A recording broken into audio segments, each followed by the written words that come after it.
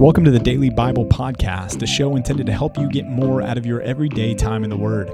This is a ministry of Compass Bible Church in North Texas, and if you'd like to join along with our daily Bible reading program, you can do so by going to compassntx.org and clicking on the Daily Bible Reading tab. Thanks for joining in for today's episode of the Daily Bible Podcast. Hey, and welcome to the day before Thanksgiving. Wow, it's already here? It's already here. here. I feel like the year just started. Yeah, but we'll talk about Thanksgiving tomorrow. Okay. Hey, happy birthday, Lucas Trinidad. Lucas Trinidad. Happy birthday. 12 years old. That's amazing. And he's playing guitar. I just saw some pictures. Shredding the gnar on the guitar. He'll be on our worship team before too long. He will, yeah. He'll be the next Chris Tomlin. Chris Tomlin or... Phil Wickham. Yeah. Well, he's playing the electric, so I think he's doing more lead stuff. Oh, okay. Like the riffs and the fills, you know? The fills? The fills. Them like, fills. But not like the Phil Philly Wickham. Wickham. No, he's doing the cool stuff. You know, maybe he might be doing some John Mayer type stuff. Some Okay. Neon. Phil Collins, maybe. Yeah, I was never patient enough to learn all that stuff. For me, it was hard. Rhythm and strumming and, bar chords, things like that. Yep, I get that. It's hard. It's hard in the fingers. Ever since I broke my pinky, like my pinky's not even straight anymore, so I can't even put my pinky straight. It's hard. Otherwise, I would sound just like John Mayer. you'd be on stage. In every way possible. In the biggest venues. Madison Square Garden. Just killing it. Yeah. Yeah. That's right. Well, happy birthday, Lucas. We hope this is your best year yet. And that you use those gifts to the glory of God, man. Yep. Amen on that. I know that's your parents' plan in prayer as well. That's right. So, well, let's jump in and talk about Ezekiel 27 and 28. Oh, only 2 chapters today. Only 2 chapters today. Okay. Easy. Yeah, easy. Yeah. Chapter 27. Chapter 27 of Ezekiel, the prophecy, the lament against Tyre continues here. And what's new? What's notable about chapter 27? I think here's the point here that I took away, at least, is Tyre was a big player on the world scene, and yet Tyre's status on the world's scene was no match for the sovereignty of God. The things that they chose to take refuge in and to identify themselves by and to find their strength in were really no match for God's sovereignty when God decided he was going to act in judgment. And when he did, they had no leg to stand on.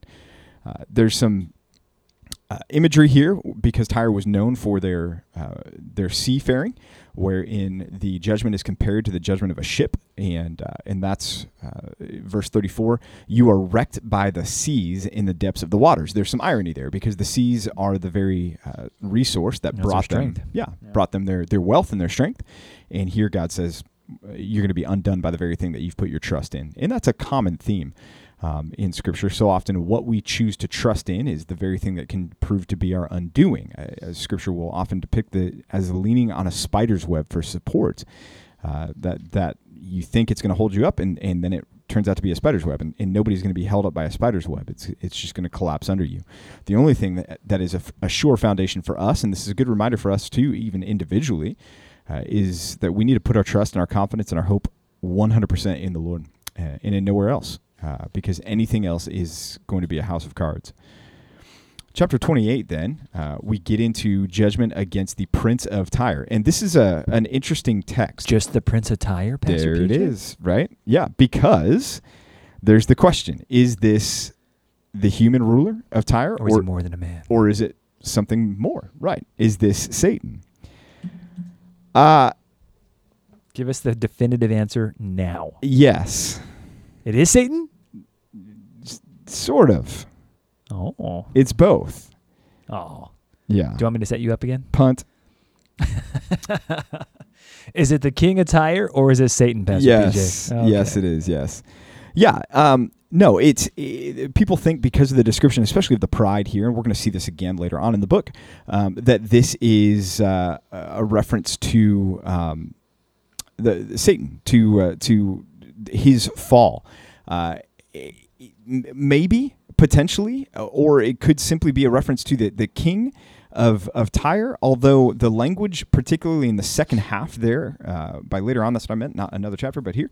But the language in the second half here really does seem to apply to Satan more than it does the king of Tyre, when it's talking about Eden and being created and being perfect and being the signet of perfection there, anointed a guardian cherub. That's an angelic creature here.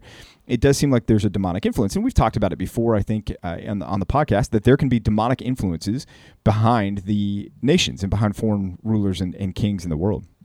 Yeah, and I think the challenge with this particular text is because it seems so lofty and exalted for a human person. It just feels like, oh, really? The king of Tyre, this is him? But even though you're saying it as a punt, I think there is something really compelling about saying, well, even though the king of Tyre is a mere man, and this description does talk about him, I believe, it could be that the power behind the power is the dark power. That is the devil himself. So yes, it's true. It may be something of a punt, but I think you're onto something, because I was just looking here. The garden imagery is not only applied to the king of Tyre. There's more than that, and granted, there's a surrounding verbiage that kind of ties into it, but I don't think that we're meant to say this is the devil. I think we're meant to say this is the king of Tyre, who happens to have a lot of similarities to another well-known evil ruler in the Bible, which is the devil. Right. Although this is where we get much of our understanding of the fall of Satan, is from passages like this one.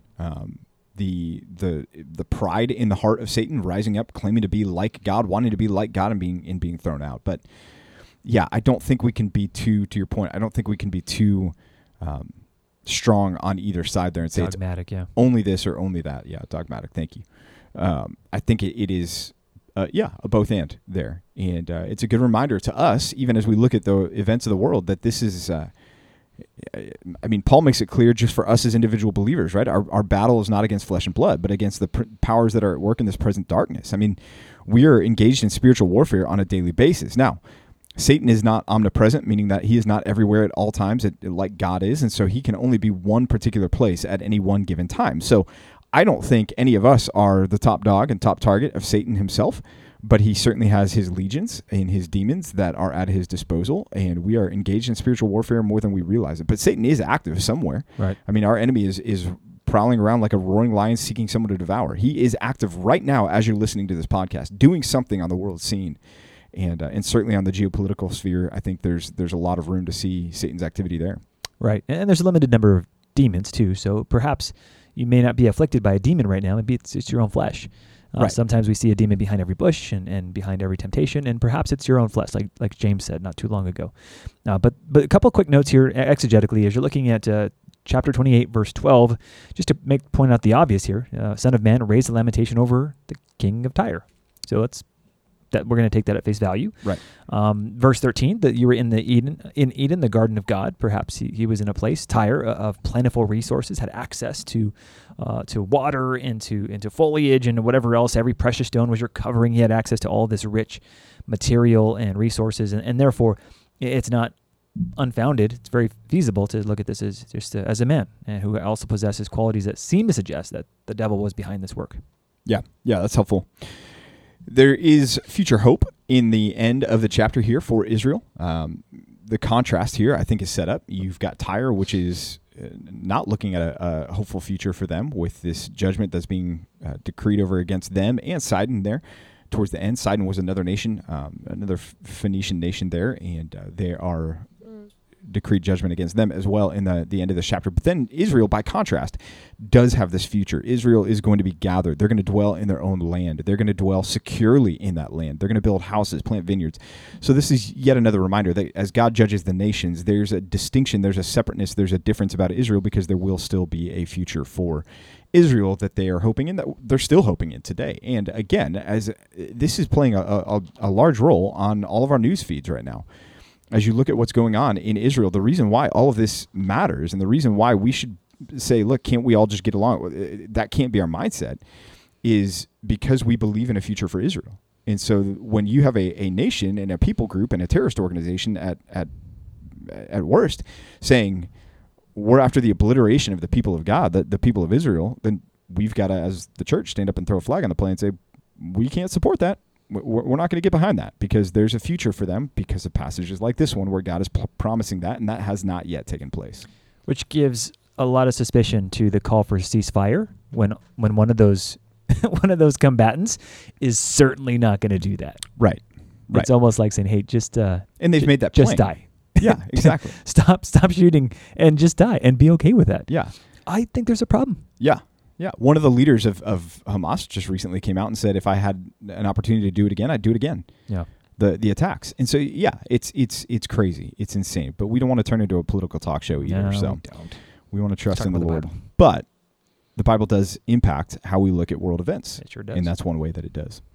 Well, you mentioned that there's a limited number of demons, and sometimes it's our flesh. Well, James, in our New Testament reading in chapter 4, is going to talk about worldliness, which is part of just that, our flesh. And what does our flesh look like when it begins to rear its ugly head in our lives?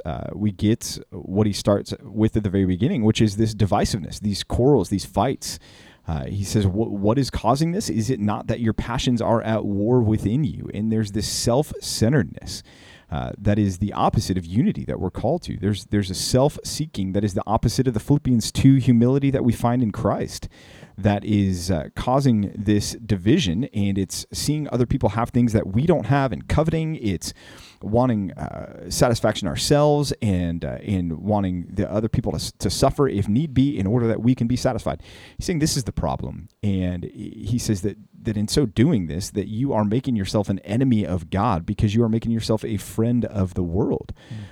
And what a terrifying concept that is when he says, you adulterous people, verse 4, do you not know that friendship with the world is enmity, hostility with God? Whoever wishes to be a friend of the world makes himself an enemy of God. This is a troubling and frightful text for sure. But then he goes on to, I think, discuss and talk about what repentance from these things can and should look like. Submit to God, therefore. Verse 7, resist the devil, he will flee from you. Draw near, and he will draw near to you. Cleanse your hands, you sinners. Purify your hearts, you double-minded. And then he talks about being wretched in mourning. And I think what he's talking about there is over our sinfulness, over our worldliness, and leaving that behind and humbling ourselves instead of being prideful and quarrelsome so that we can be right with God in that context.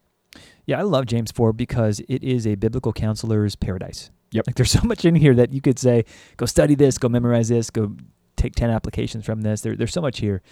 But because you already spoke so well on the first part, let me just jump down to verses 13 to the end then. One of the things I love about James is that he's super practical. He is kind of a brass tacks kind of guy. In fact, James is often called the New Testament Proverbs because they're pithy and he's got things to say that are just helpful, and it's like, okay, I can use this right away. One of the things I love about this particular section is that he makes it so brass tacks. It's like, hey, don't. Okay, verse 14. Hey, you don't know what tomorrow's going to bring for you. So he's talking about making plans and having a business venture. We're going to invest here. We're going to build there. We're going to do this other thing. And he says, you don't know what tomorrow's going to bring, though. You have no idea. What does tomorrow look like for you? He says, what is your life? You're a mist that appears for a little time and then vanishes. Instead, you ought to say, if the Lord wills, we'll live and we'll do this or that. And he says, as it is, you boast in your arrogance. All such boasting is evil.